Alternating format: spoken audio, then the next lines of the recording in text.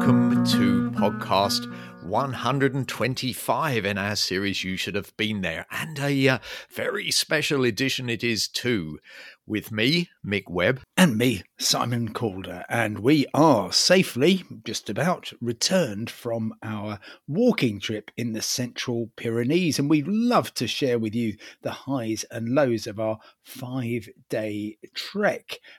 Many rewards, many challenges in the high mountains south of Lourdes. Indeed, we have compiled, curated and edited an audio diary, a blow-by-blow account of the experience. First, though, as usual, responses from you to our recent podcasts. On Adlestrop, which you provided for the cover of podcast 124, a beautiful picture of the bus shelter there. And, of course, this celebrates the poem by Edward Thomas. Roger King remarks, "Oh, that's a lovely poem. Mick, I think it's probably the way that you recited it. Anyway, if you don't know the poem, of course, it's all about a pause on an express train from London Paddington to Malvern." You're too kind, but I think the magic of that particular poem, Adlestrop, is in the writing of Edward Thomas.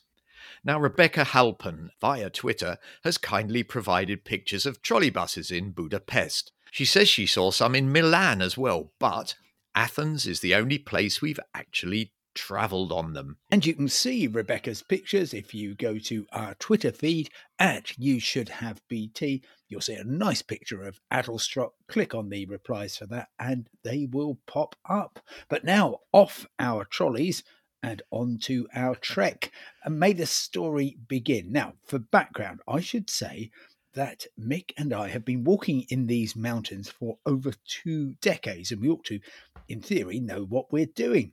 This time, though, partly driven by the baggage regulations which have come into effect on Ryanair since our last trip, decided that we would experiment with taking as little as we could, or more to the point, as much as Ryanair would let us take without charging us more than the cost of the actual flight. Not much. That brought us some joy. It reduced our burdens, but also some sorrow, as you will hear. Also, as well as the battle with weight and volume, there was also the constant struggle against the clock, particularly on the first day when we were booked into a mountain refuge. 4 hours strenuous walk uphill from the town of Courtrai. We had to be there by 6:30 p.m. to claim our supper and our place in a shared dormitory, which should have been okay. But before that, we had to fly from Stansted to Lourdes and then get 2 buses without suffering substantial delay. Oh, and first we had to get to the airport across the other side of the capital from our respective homes in South London at a very early hour of Saturday morning. What could possibly go wrong? Well, it's 3:34 in the morning, and I've managed to catch the night bus to Brixton. And in approximately 10 hours, I hope to be walking in the Pyrenees with Simon. But there are plenty of obstacles to overcome before we can manage this. One of them, as you will have heard, I nearly didn't make it past Streatham, but we just missed an eccentrically parked car, and 40 minutes later I was in North London, hoping to meet Simon, who theoretically was already on the train. Well, here I am on the decidedly chilly platform at Tottenham Hale, and here comes. The train at platform 4 is the 5:22 Stansted Express service to Stansted Airport. But the question is, will Simon be in the second coach, and will I find him? Stansted Airport.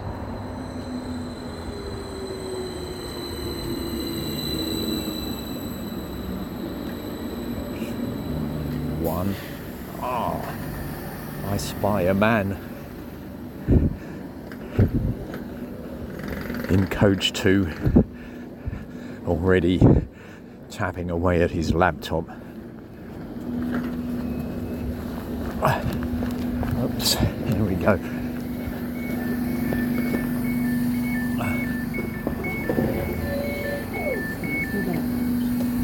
Next stop will be Harlow Town.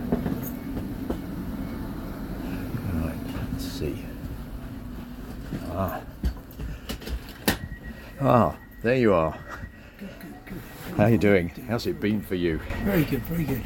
Yes, my goodness, here we are on the train. I woke up very early, but because we'd arranged to catch this train, I actually sort of hung around at home drinking tea until I could set off. But have you been waiting here for? Yes, I could easily have got the train before the first one. Well, of course, the next great adventure will be, can we get our packs? Can we smuggle our bags onto Ryanair?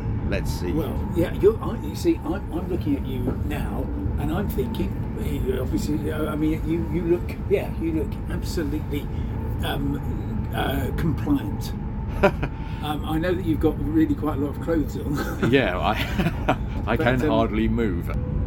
The problem, as I saw it, is that Mick's not too large backpack does advertise the fact that it is 30 litres.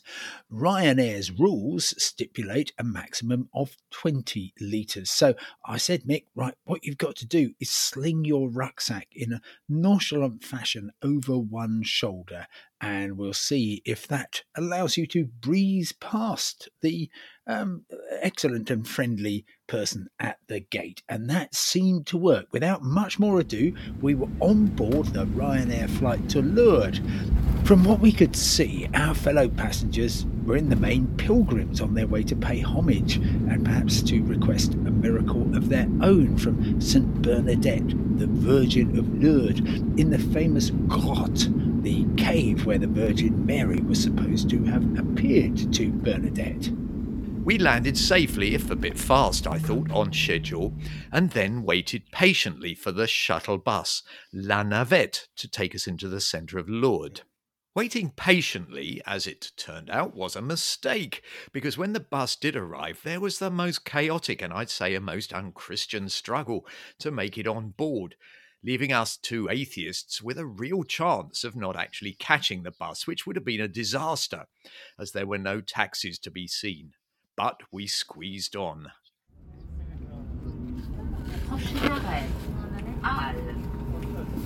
C'est moi.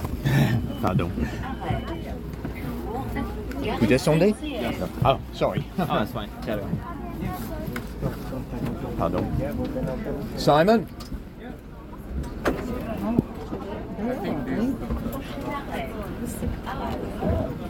Bro, is it? Yeah, this is okay.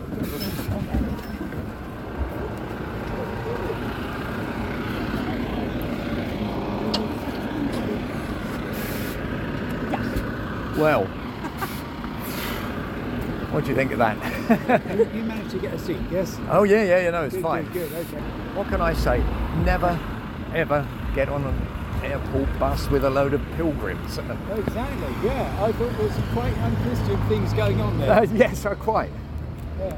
I can't believe that this was not billed as the station either. It's called Les Halles, which doesn't really help I was that. sitting there and I was looking out the window.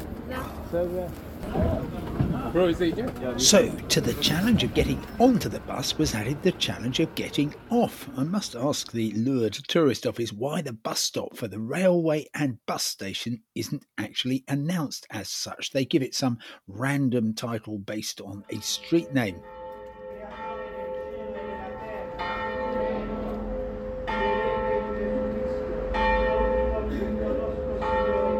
Anyway, having made it off the bus as well as on, we then had a 45-minute window for a quick look around a very sunny and crowded Lourdes, except we didn't because the bus left 25 minutes earlier than the timetable on the board suggested. But fortunately, we'd been forewarned about the time change by a friendly local.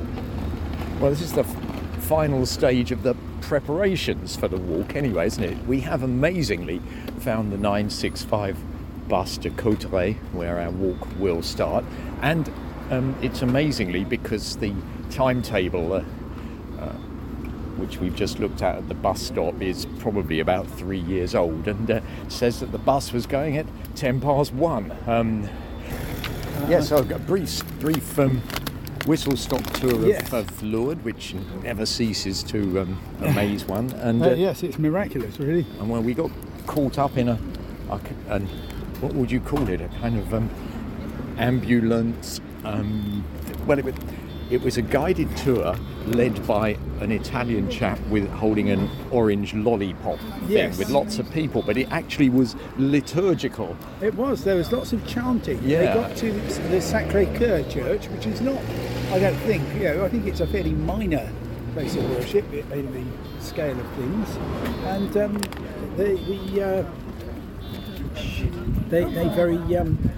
they chanted beautifully and they murmured more than chanted, I would say.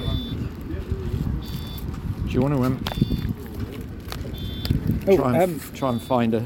Okay, fine. I was going to do the card if you would, because it's my shout, I think, is the technical term. Well, if it's only €2, well, go on then. I'll let you. This is a lot more civilised than the Yes. the shuttle bus from the airport, where there isn't very much pushing and shoving and. Friend. I wish he was my friend. No car. No Just cars. cash. Okay, he's the Oh, one with cash. the money. Okay. Four. Voilà. Four. Okay. Merci. Merci beaucoup. You take the ticket for him, and he take a beer for you. I was thinking. Okay? I was thinking 2 beers. Yeah. 2 beers. Beer, he can pay with the card. Okay. Good, Very good point. It's good for you. You're right. Well, thank you for that advice. I'll buy you a beer next time.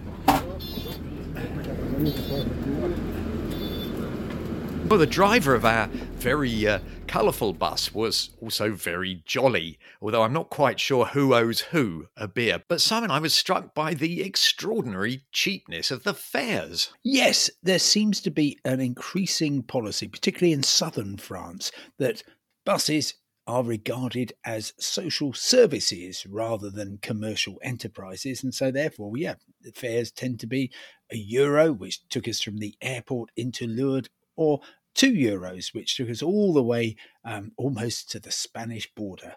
Yes, and I think that policy of cheap fares or extremely subsidised fares applies across the whole of the southern region of Occitanie. Anyway, off we went into the mountains, calling at various little towns on the way, sometimes taking a tour around leafy suburbs or visiting long-closed railway stations.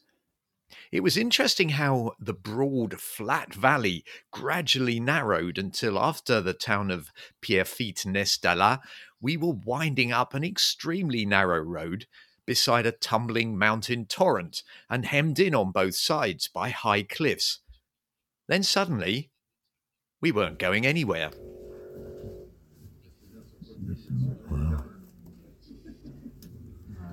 Well, Simon, there's many a slip.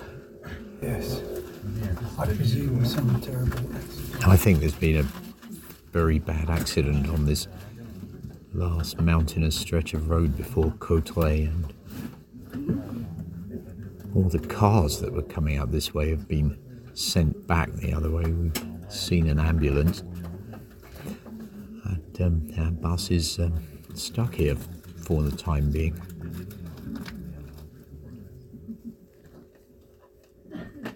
And there we sat and sat.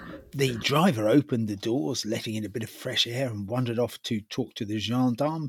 Bizarrely, a woman grabbed the bus public address microphone and announced she was going to tell a story. Puisque une mauvaise fée m'avait renfermée dans ce flacon, et donc je devais y être enfermée jusqu'à ce que quelqu'un m'en fasse sortir. Et toi, donc, tu as réussi à me faire sortir de ce flacon. Yes, it was absolutely extraordinary. It was a very long, I suppose you could call it a modern fairy story involving une sorcière, which I suppose is a sorcerer or a witch. But it had a political element to it as well, in which a young chap from a village in Brittany met a sorcerer and was granted a couple of wishes, and one of them he used to try and tackle all of the current political woes of France and brackets the world, climate change, energy problems, relationships with Putin, etc., etc. Unfortunately, I didn't hear the end, so I don't know whether he's managed to resolve them or not. But we were mainly concerned with looking at our map and worrying even if we would make it to the refuge in time. Then after an hour, the ambulances and police cars came flooding down the hill and the adventure was back on.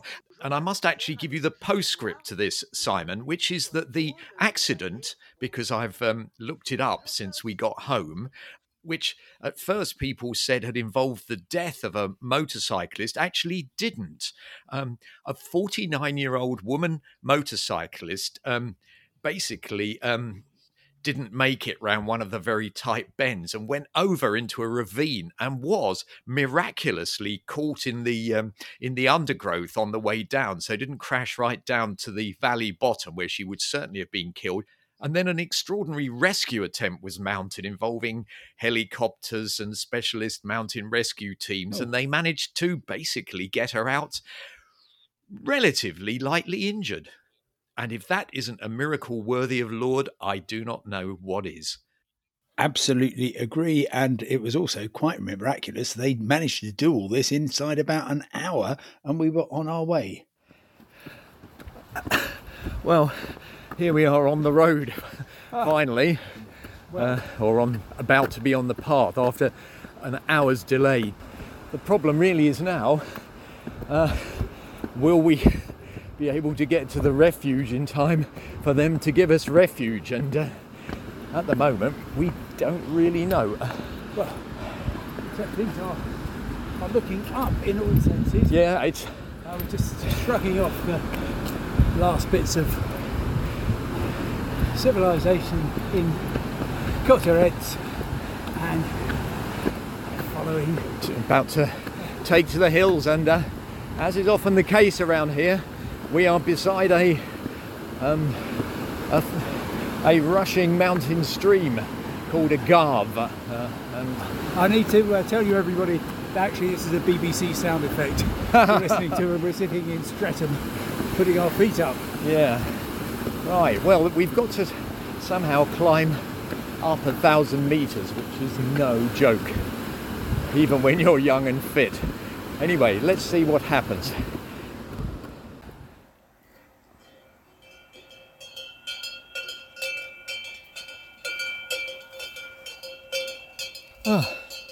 Well, things have picked up, I think. We're at, what would you say, Simon, an hour and a half into the walk? Exactly 1 hour 20 minutes into it, I'm afraid. Ah, okay. Well, amongst the very nice sounds are cowbells. Yes. Or are they sheep, goat bells even? There's a herd of cows. We've also passed a couple of quite splendid white horses which were blocking our path and were slightly kind of worrying, I felt. We did the equine deviation, as it's known. Yes. Slightly skirted around and entered a bog briefly. Well, what do we hope? An hour and a half from here? What is nice is that we've the first hour was pretty relentlessly uphill. Some of it really quite steep, but this is really rather lovely, sort of pasture, high pasture land, isn't it? Well, except that we're slightly contouring and it looks as though it's going down. And since we know, the one thing we do know is that we've got to ascend 1,000 metres. You think there's anything which reduces that is... There could be a sting in the tail, couldn't there? Yes. Yeah, all right. Okay, well, let's see. Onwards and probably upwards. Progress on any journey into the mountains can be slowed by bumping into people. In particular, because I'm sometimes on TV, if they happen to be British and they recognise me, then very often they will kindly stop for a chat, including one chap who told us that the following day he was going to try to climb the Pic de Mon, 2,724 metres, which I make pretty close to 9,000 feet. It's also always good to have a reason to pause and catch your breath. Fortunately, it was quite difficult, even for us, to get lost. We had both a 1 to 25,000 French IGN map. We had the electronic help of Google Mapping, and in particular, the countless red and white stripes that indicate, sometimes every few metres, that you're on official long-distance footpath, in this case the GR10. Even so, in the mountains, disaster is always waiting to strike, even out of a cloudless sky. Well, this is a pleasant spot. About, what would you say, 100 metres up one side of a very steep valley, and on the other side are the Cascades d'Ilhéu, the waterfalls of Ilhéu, which are cascading splendidly down the side of the mountain. We're making quite good progress, and maybe we will actually even get to the refuge by 6 o'clock, which would be absolutely amazing. I have put a bit of a brake on proceedings by managing to put my foot on a rock, a wet rock, which turned out to be as slippery as an ice rink, and I fell over on my shoulder, which hurts quite a lot, but I'm trying not to make too much of a fuss and to put a brave face on it all, and hope it doesn't deteriorate. In other news, I found the finest stick on my way up. Obviously, we don't have walking poles due to luggage and security issues. We're carrying only minimum Ryanair hand baggage.